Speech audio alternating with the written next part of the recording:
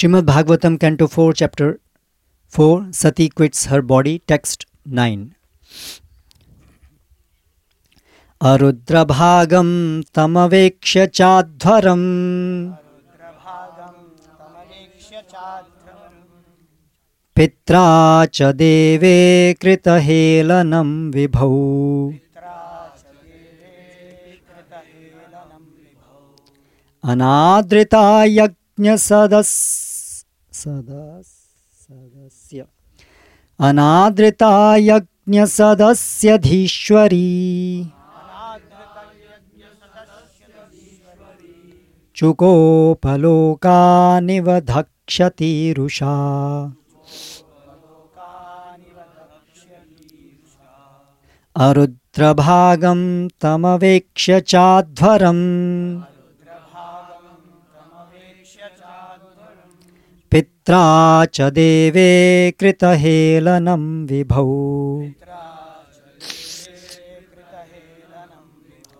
Anadrita yajna sadasya dhishwari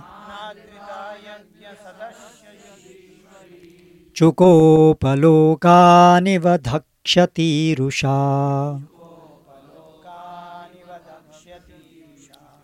Arudrabhagam tamavekshya chadvaram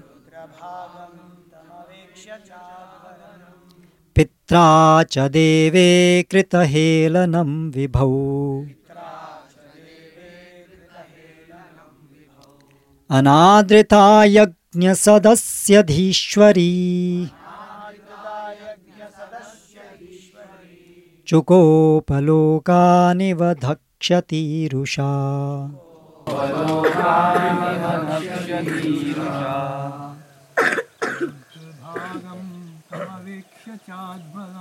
Arudrabhagam tamavekshya chadvaram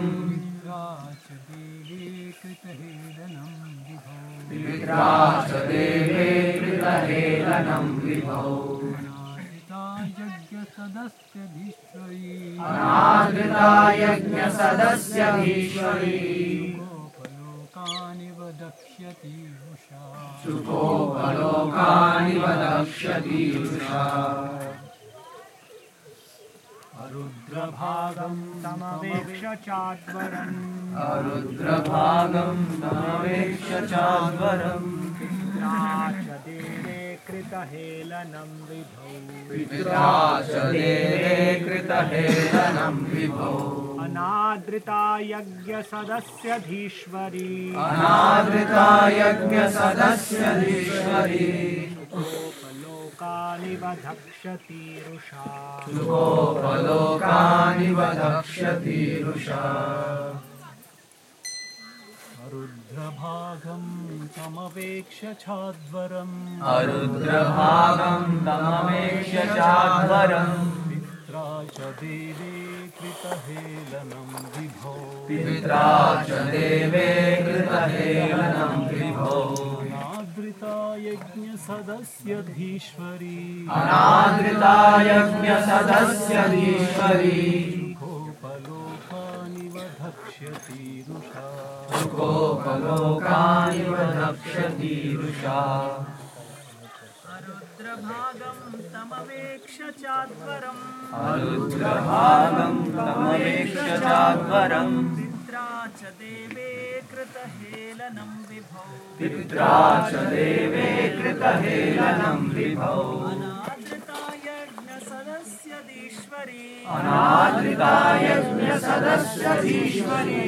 Chukopalokaniva dhakshati rusha Chukopalokaniva dhakshati rusha Arudrabhagam tamavekshya chadvaram Arudrabhagam tamavekshya chadvaram Pitra cha deve kritahelanam vibhau Pitra cha deve kritahelanam vibhau Anadrita yajna sadasya dhishwari Anadrita yajna sadasya dhishwari Chukopalokan iva dakshati rusha Chukopalokaniva dhakshati rusha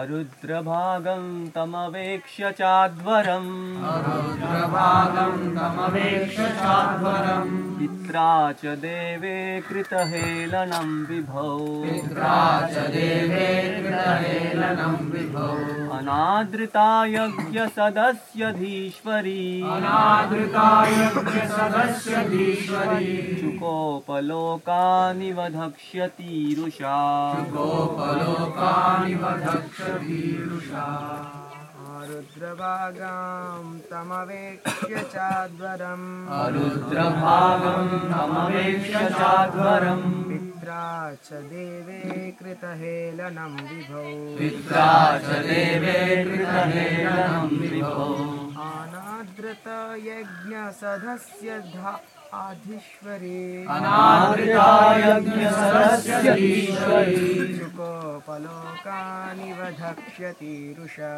गोपलोकानि वधक्षतीरुषा रुद्रभागं तमवेक्ष्य चाध्वरम् रुद्रभागं तमवेक्ष्य चाध्वरम् पित्रा च देवे कृतहेलनं विभौ पित्रा च देवे कृतहेलनं विभो अनादृता यज्ञसदस्यधीश्वरी अनादृता यज्ञसदस्यधीश्वरी पलोके वधक्ष्यतीरुषा गोपलोकानि वधक्षतीरुषा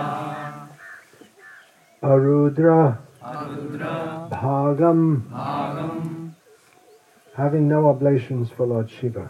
having no oblations for Lord Shiva. Tam, Tam that, that Aveksha, Aveksha seeing, Cha, Cha and, and Advaram, Advaram place of sacrifice, place of sacrifice. Pitra, Pitra by her father, by her father. Cha, Cha and, and Deve, Deve to Lord Shiva. to Lord Shiva. Krita, Krita Helanam, Helanam contempt having been shown. content having been shown. Vidhau, Vidhau to the Lord. Anadrita, Anadrita not being received. not being received. Yagya, Yajna Sadasi, in the assembly of the sacrifice. in the assembly of the sacrifice. Adhishwari, Ishwari Sati, Sati Chukopa, Chukopa became greatly angry. became greatly angry. Lokan, Lokan the 14 worlds. 14 words. Iva, Viva as if. as if Dakshati, Dakshati burning. burning. Usha, Shah with anger. with anger. Translation. Present in the arena of sacrifice, Sati saw that there were no oblations for her husband, Lord Shiva. Next, she realized that not only had her father failed to invite Lord Shiva, but when he saw Lord Shiva's exalted wife, Daksha, did not receive her either. Thus she became greatly angry, so much so that she looked at her father as if she were going to burn him with her eyes. Purport. By offering oblations in the fire while chanting the Vedic mantra Swaha, one offers respect to all the demigods, great sages and pitas, including Lord Brahma, Lord Shiva and Lord Vishnu. It is customary that Shiva is one of those who are offered respects, but Sati, while personally present in the arena, saw that the Brahmanas did not utter the mantra offering oblations to Lord Shiva. Namah Shivaya Swaha. She was not sorry for herself, for she was ready to come to her father's house without being invited, but she wanted to see whether or not her husband was being respected. To see her relatives, her sisters and mother, was not so important. Even when she was received by her mother and sisters, she did not care, for she was most concerned that her husband was being insulted in the sacrifice. When she marked the insult, she became greatly angry, and she looked at her father so angrily that Daksha appeared to burn in her vision. Some attempt is made here, of course it's Vyasadeva, to make a metaphor or an analogy for the anger of Sati. It's extreme anger. There's a famous line from Shakespeare. I'm not sure whether Srila Prabhupada quoted this one or not. He quoted quite a few lines of Shakespeare. Hell hath no fury like that of a woman scorned. I don't know if you can follow that. That the tortures, the intense pain of hell is not comparable to that, the anger of a woman who's scorned, which generally means she's rejected in her romantic overtures. She becomes so angry. Probably this will have to be edited out of Shakespeare, if anyone reads Shakespeare anymore, because you're not allowed to make statements like that anymore. But it's not, it would be called a misogynistic statement, which is considered morally wrong in the insane ethos of the Western world today. But it's just an analysis of human nature, that's all, specifically female nature in this case. Anger is very dangerous. What can you not do in anger? Anger, kina, keba, what is Narottam, Prem Bhakti Chandrika? ক্রোধে না করে কিবা Krode, kiba, ক্রোধে বা না করে কিবা Krode ba na kore kiba. What can you not do when you're angry? You just forget everything.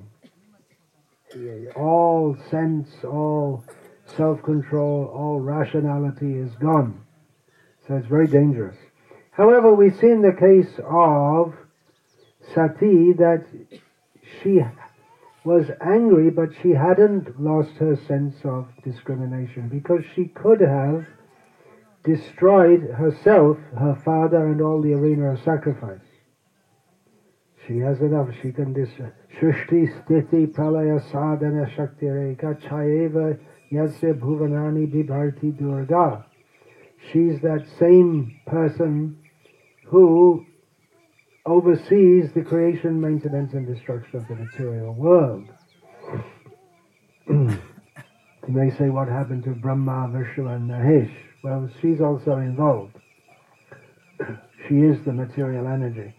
So she could do, but she is keeping her anger under control, and she will burn her own body that she doesn't want to maintain because of the tremendous insult to Lord Shiva, who she totally identifies with.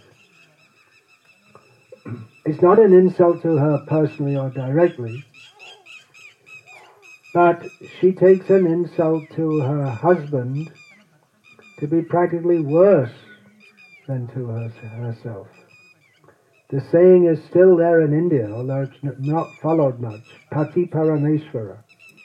The husband is God. This is repugnant to non-followers of Vedic culture.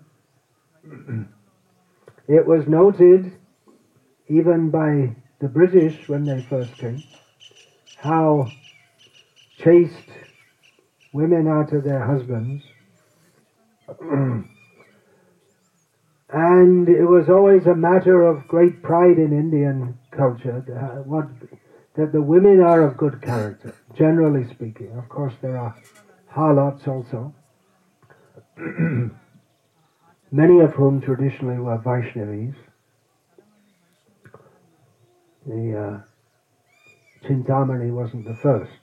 Chintamani of Bilvamangal. At least in Bengal they used to be. It was well known that the prostitutes of Calcutta all had Vaishnav gurus.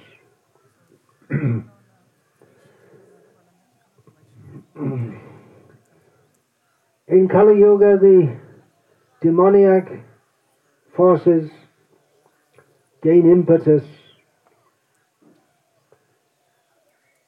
a very prominent influence in society today is that of feminism, with the script that women have been exploited by men since time immemorial, and now it's time to make things right.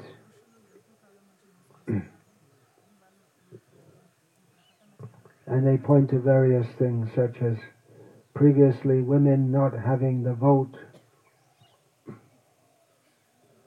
Although I read something where it said that women, they didn't care about not having the vote in America because they exercise power vicariously through their husbands. But when black men got the vote, then the white women became upset. How come black men have a vote and we not? Then they started campaigning for a vote. Otherwise they didn't care. Of course, we're talking here on the material platform, but it's a social platform. Srila Prabhupada also didn't like feminism. That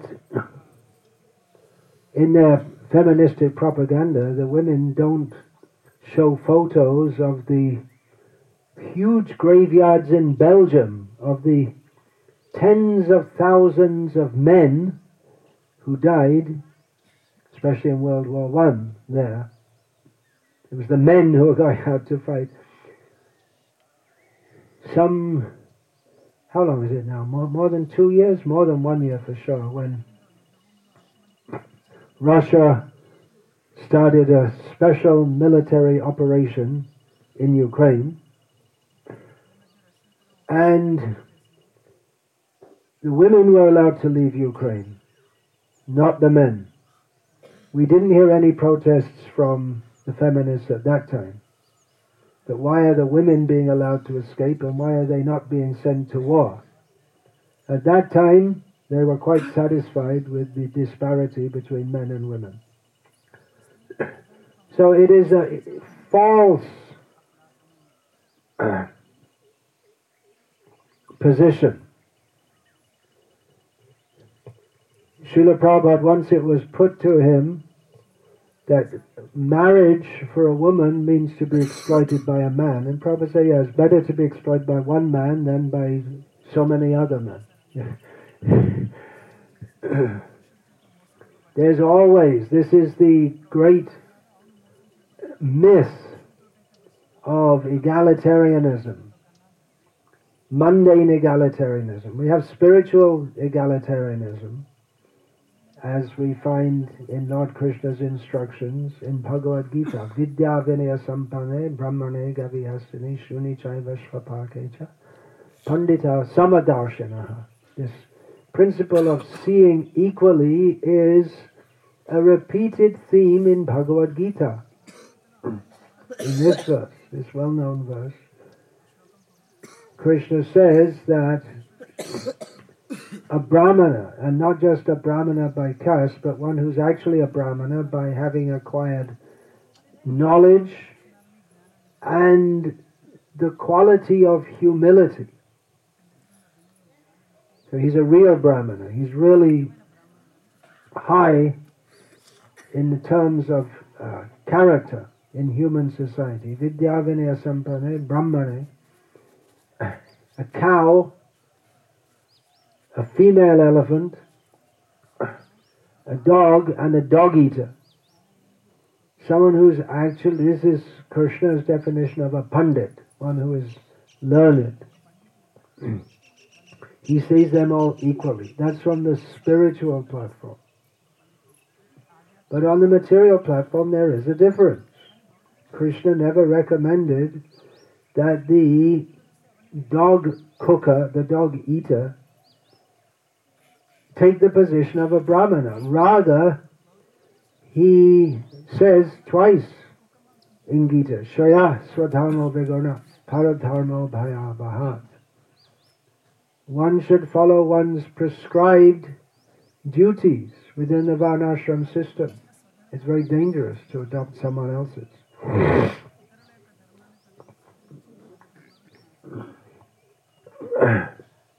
This is just, it should be common sense, simple thing to understand.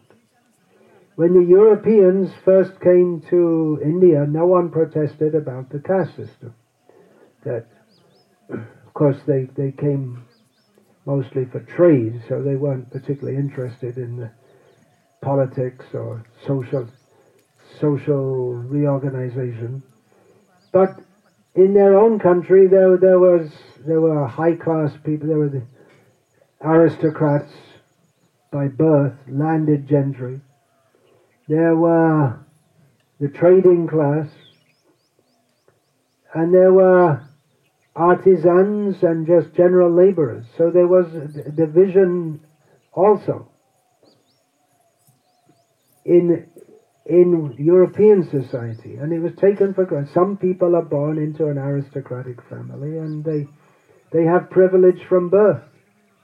It's just taken for granted that they took it for granted that in India the social stratification system is different to ours in Europe, but they have it. They just expected that there's going to be some privileged caste or privileged group of people by birth and others who are not.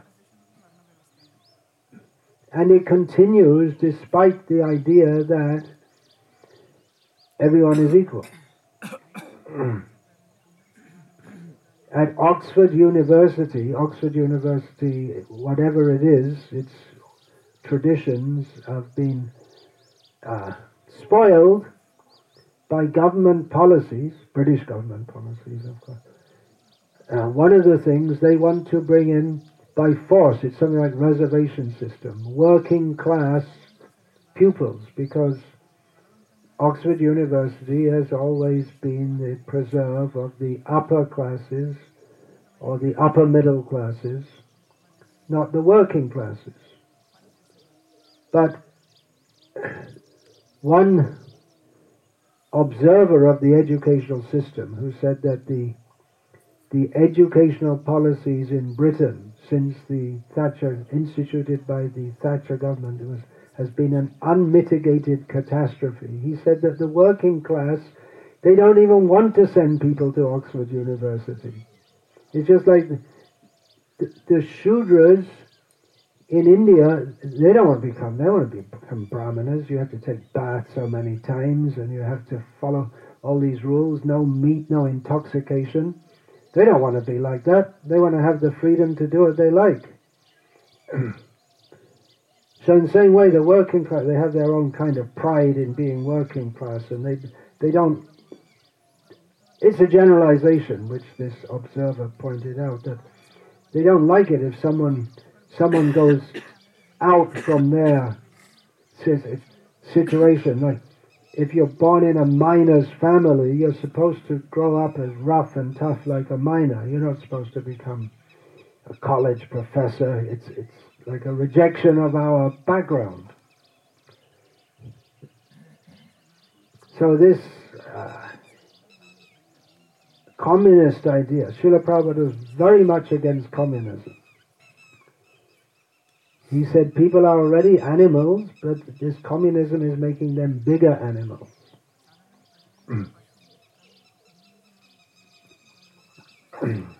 And we have neo-Marxism in the form of affirmative action in governments going on in India with the reservation system, similar to what said about Oxford, which is very detrimental for the whole future of the country, promoting people to a level they're not fit for just because they're not fit for it. Not a merit system, but a system based on birth. It perpetuates the caste system. or it perpetuates the faults of the caste system. So that people, they want to be classified as an SC or ST or OBC or something like this. This scheduled caste, scheduled tribe, other backward caste, and now Muslim also. That's also supposed to be a back. Why are Muslims backward? Because they don't. They send their kids mostly. Why are they backward in terms of educational advancement? One reason they prefer to send their sons to the madrasa, and they don't get the kind of education in the madrasa that you get if you're going to end up as an IT professional. They channel their children in that way, and then they complain about being left out. There are so many discrepancies. Once you get a wrong idea, everything becomes wrong, one after another, one after another, one after another.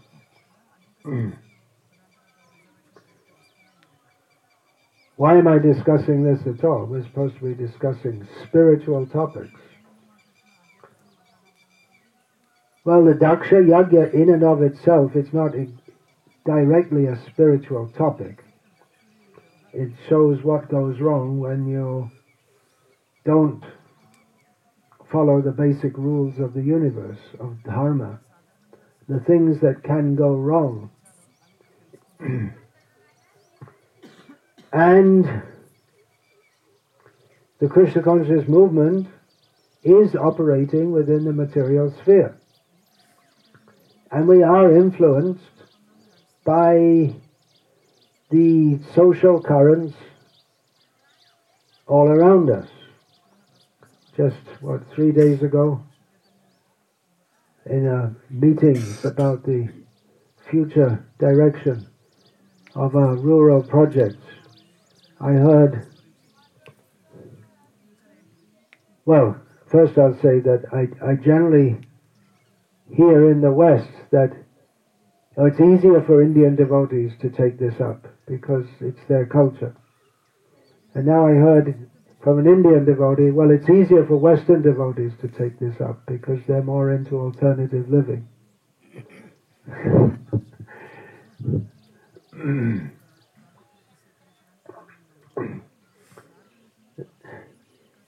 Srila Prabhupada said he wanted cultural conquest. One major reason why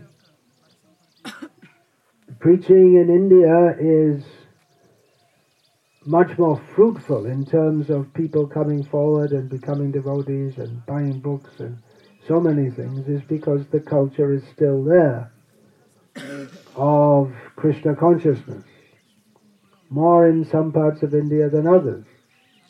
This particular area is a very Vaishnav influenced area, the area we're in right now.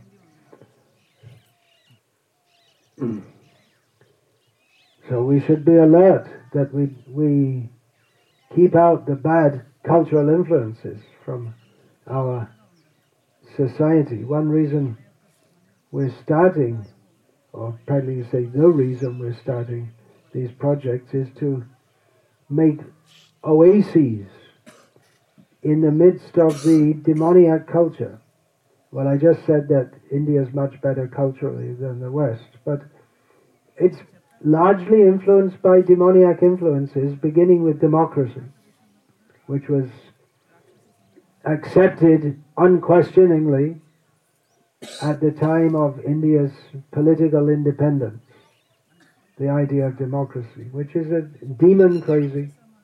It's a wrong idea from the very start that everyone is equal to in the matter of voting. But, as Srila Prabhupada pointed out, and it should be common sense, that some learned scholar has one vote and some illiterate rickshaw puller has a vote. That's ridiculous. And then the rickshaw for the more obviously stupid people, not saying that the learned scholars are not stupid, but they're stupid in an educated way, generally speaking. They can be easily manipulated, as Srila Prabhupada writes. The mass of people, what is it in that Tadvad Visarga? The mass of people are like tools in the hands of the leaders. They can be manipulated. So that's going on.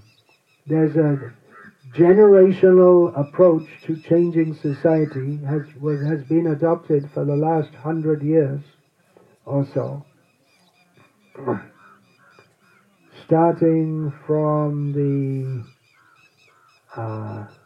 the Frankfurt School of neo-Marxists who went to the United States of America, and they started planting the seeds of these ideas that everyone's equal, and then people are being oppressed, and the oppressed should rise up.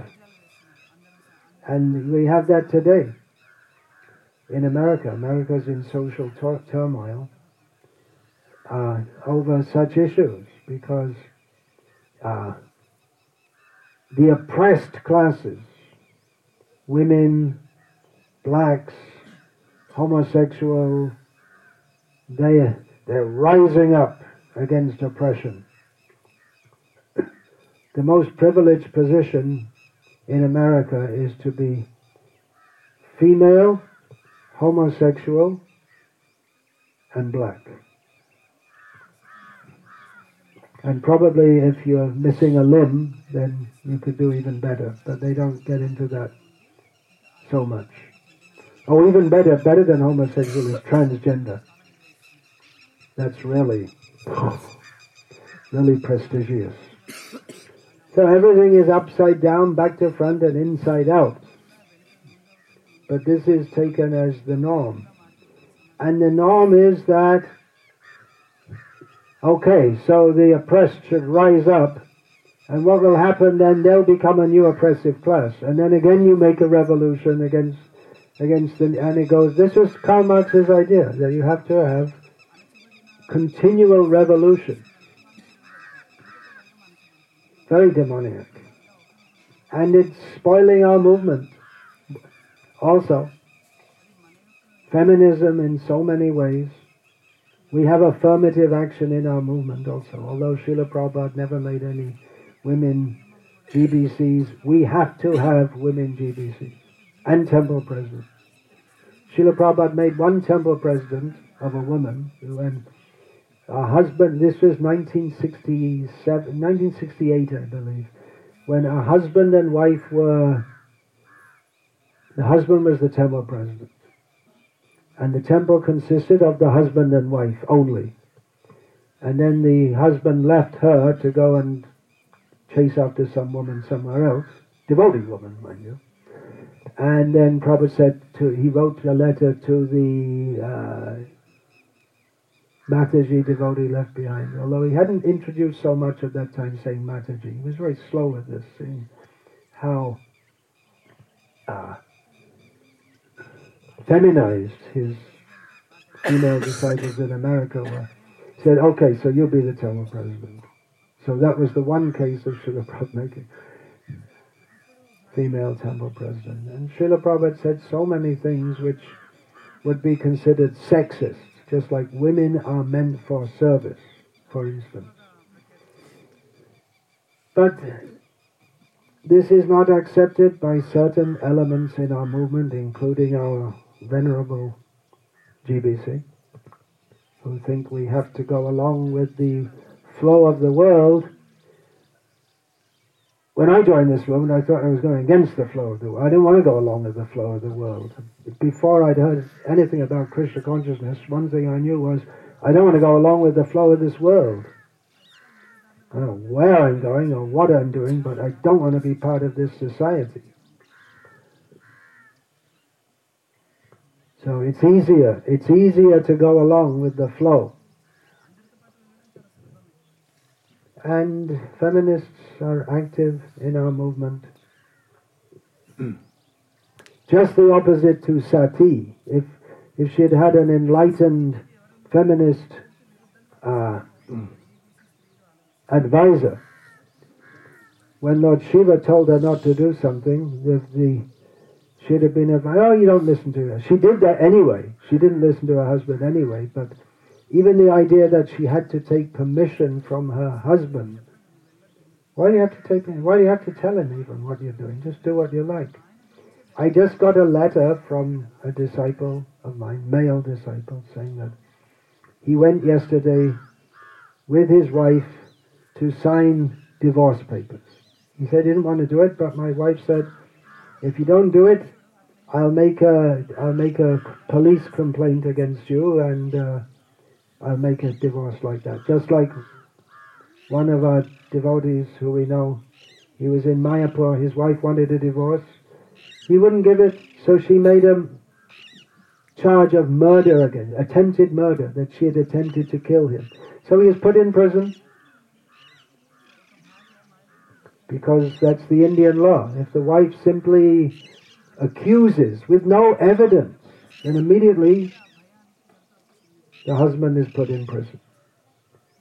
And he said, after he was released, that everyone in the prison, the police, everyone, they all knew it was false, because they have so many cases like this. This is called women's empowerment. Really, it's a kind of power. You can make life absolutely hell for your husband, and there's nothing you can do about it, because that's the law. So he was obliged to do it. And where did this come up after 14 years of marriage? Because she had come in contact with some female life coaches within ISKCON, who had told her, you shouldn't call your husband Prabhu. You should call him darling. It's an equal, don't look up to him. It's an equal relationship, and don't be bound to him. You have to fulfill your life's dreams. So now at the age of 40 plus, she's studying on a career as a hairdresser and listening to pop music. And she's got her life's dream. She's independent from her husband. Another victory for feminists. They did it again. They spoiled a perfectly good, peaceful marriage, but in their eyes, that marriage was wrong, because they're envious. They see husband and wife peaceful together, they become very envious, and they want to disturb that. They become very envious if they see that, because they're all independent women, and mostly they get very active when they're older, and they're completely frustrated, as a woman will be if she's not married and doesn't have children and not protected. She'll be completely frustrated. So they become very angry, and they just want to destroy every marriage that's going on nicely. Of course, not if a man is married to a man or a woman married to a woman. That they are quite okay with. They won't disturb that. It's demoniac, and it's in our movement. And it's having its success. And this is what is being brought to India by certain elements of our esteemed leadership from the Western countries. They want to bring it to India. They'll come to an Indian temple where the men and women are sitting separately, and the women at the back, and they'll say, no, women should be at the front. They talk about cultural sensitivity, but they're not sensitive to the local culture. They really believe that this demoniac Western culture is superior to the Vedic culture that Prabhupada taught us.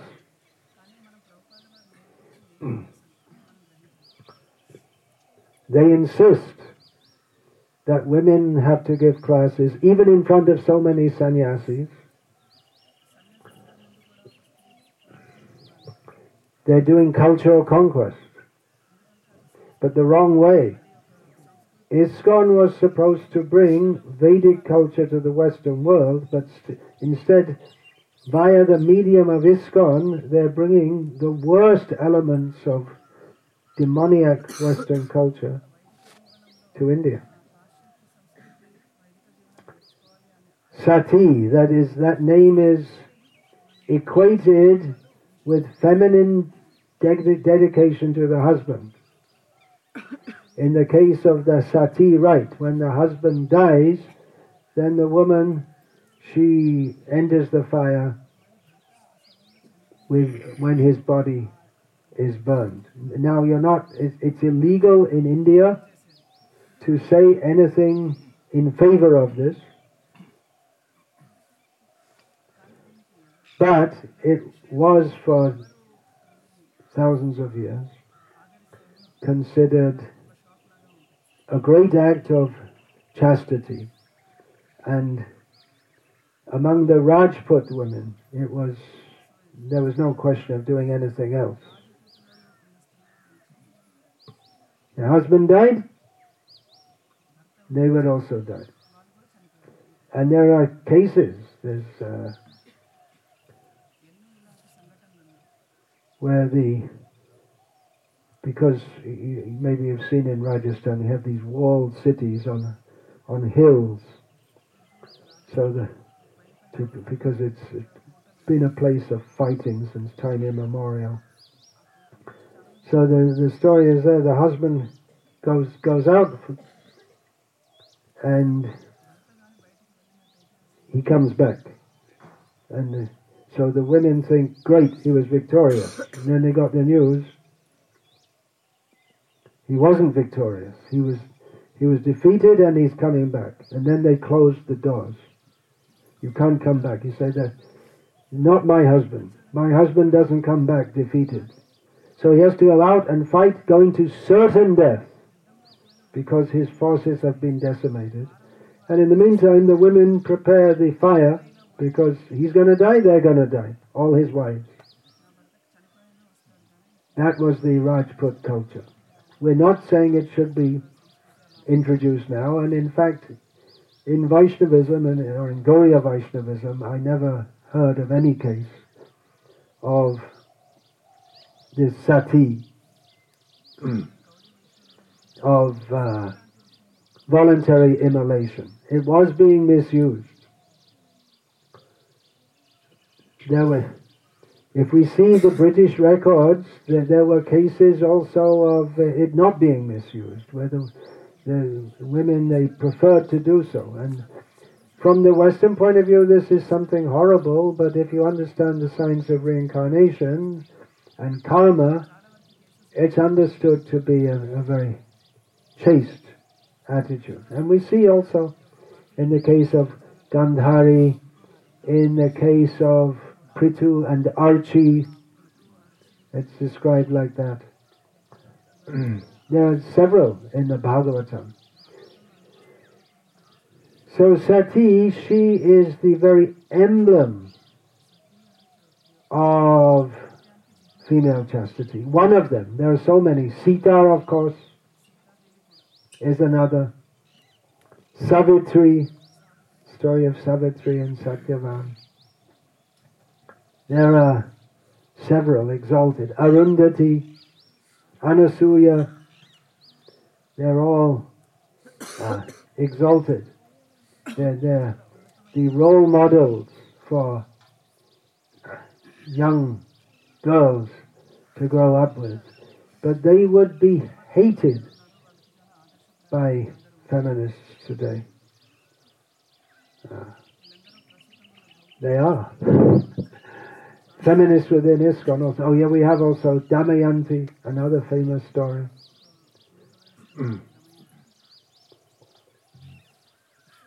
Instead, the girls grow up seeing the Bollywood or Tollywood or Collywood. What is it in Hyderabad? Tollywood. Basically, they're prostitutes. A woman who flaunts her body for everyone to look at. Professional prostitutes. And this is the role model. So what can we expect of society, because Strishu Dushtashu Varshnaya Jayate Varna Sankaha. Arjuna put the very good argument that unprotected women will become corrupt and will produce bad children. And you get Varna Sankara, and then they have children, and they have children, and they have children. Every generation gets worse and worse and worse. So that what is good is advertised as bad, and what is bad is advertised as good. Adharmam dharmamiti ya manyate tamasavrita. By the influence of tamaguna, what is right is considered wrong, and vice versa. And this is what's going on in the world today. I'm specifically talking about women's roles, or let's be more precise, the role of a jiva in a woman's body. But there are so many instances.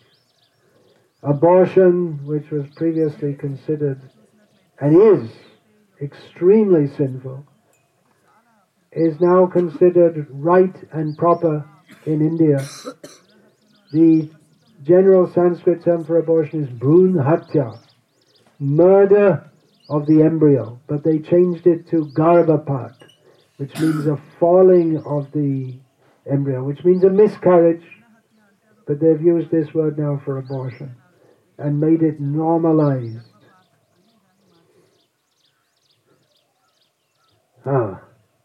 Mera Bharat Mahan, Garv se kaho hum Hindu hai. Our India is great. Say it proudly. I'm a Hindu. Well, we can proudly announce that India is, number 2 beef exporter. Beef includes buffalo meat, but but there's a lot of cow meat also. Lot of cow. How many lakhs of chickens are killed every day in India? It's quite likely a crore or more if you consider that so many people. What's the population of India? And it's about 160 crores, something like that. Something like that. 1,600,000,000, something like that. And most of them are chicken eaters, at least half. So, on average, we're going to get maybe 1 crore, 10 million, at least half of that, killed every single day. It's good, get strong. Swami Vivekananda said, eat meat. It's authorized. Very wrong. So many things are wrong. So these projects which we have, they should actually be the cutting edge of our preaching. Because in the city temples, people go to the temple, and there are so many temples. They go to ISKCON temples, and there are so many, apart from ISKCON temples, there are so many Ram temples, and Vishnu temples, and Sai Baba temples, and Durga temples, and so many temples. So it's another temple. But here is something completely different. We're set up to preach here. Why? Why? The big question. Why? That's right. That's what you should be saying. You should be saying why. Why are you living like this? Why are we here in the first place? Why is the very good question to ask. Science, they want to say what, how, and all the mundane study, what, how, when, why, where. Why, they also ask. Why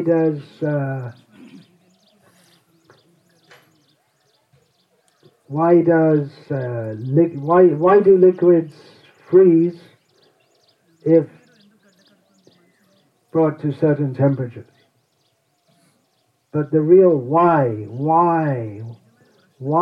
are we here? What are we doing? Atato Brahma Jignasa. Now when we come to that point, then we really started our human life. Before that, it's ahara nidra bhaya maitunam cha, eating, sleeping, mating, and defending. So what are we doing on these farm human beings? We're eating, sleeping, mating, and defending. Putting fences is also one form of defense, isn't it? Building houses is also one form of defense. You're defending against the elements. But there's also that extra inquiry into the Absolute. So why are we living like this? Because we want to perfect our human life. So this is the opportunity for preaching, that we're living like this to make a more favorable situation for cultivating Krishna consciousness, which is the only real necessity of human life. Eating, sleeping, mating and defending, they're not our real necessities. They're temporary necessities. But our real necessity is to know who we are, who is God, what is our relationship with God, how to reawaken that. And we're making an atmosphere favorable for that. Because your society, despite all protestations to the contrary, that you can, well, it's overly hyped, that you can practice Krishna consciousness in the modern world. Sure, you can, but you have to contend with the whole very way of life, which forces you into bad association, forces you to work in some adharmic situation, mostly.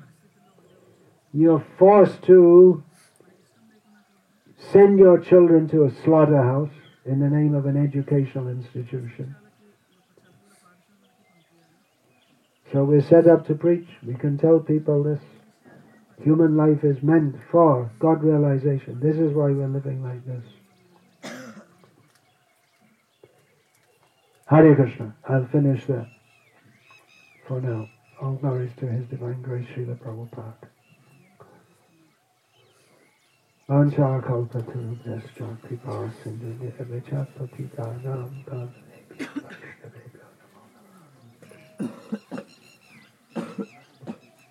dante nitaya chatatamupadiyo nipatya kripa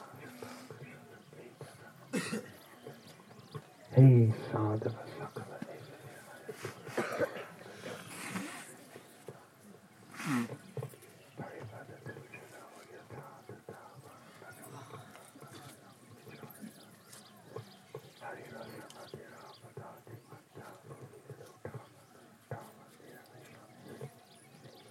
Hare Krishna, Hare Krishna, Krishna Krishna, Hare Hare, Hare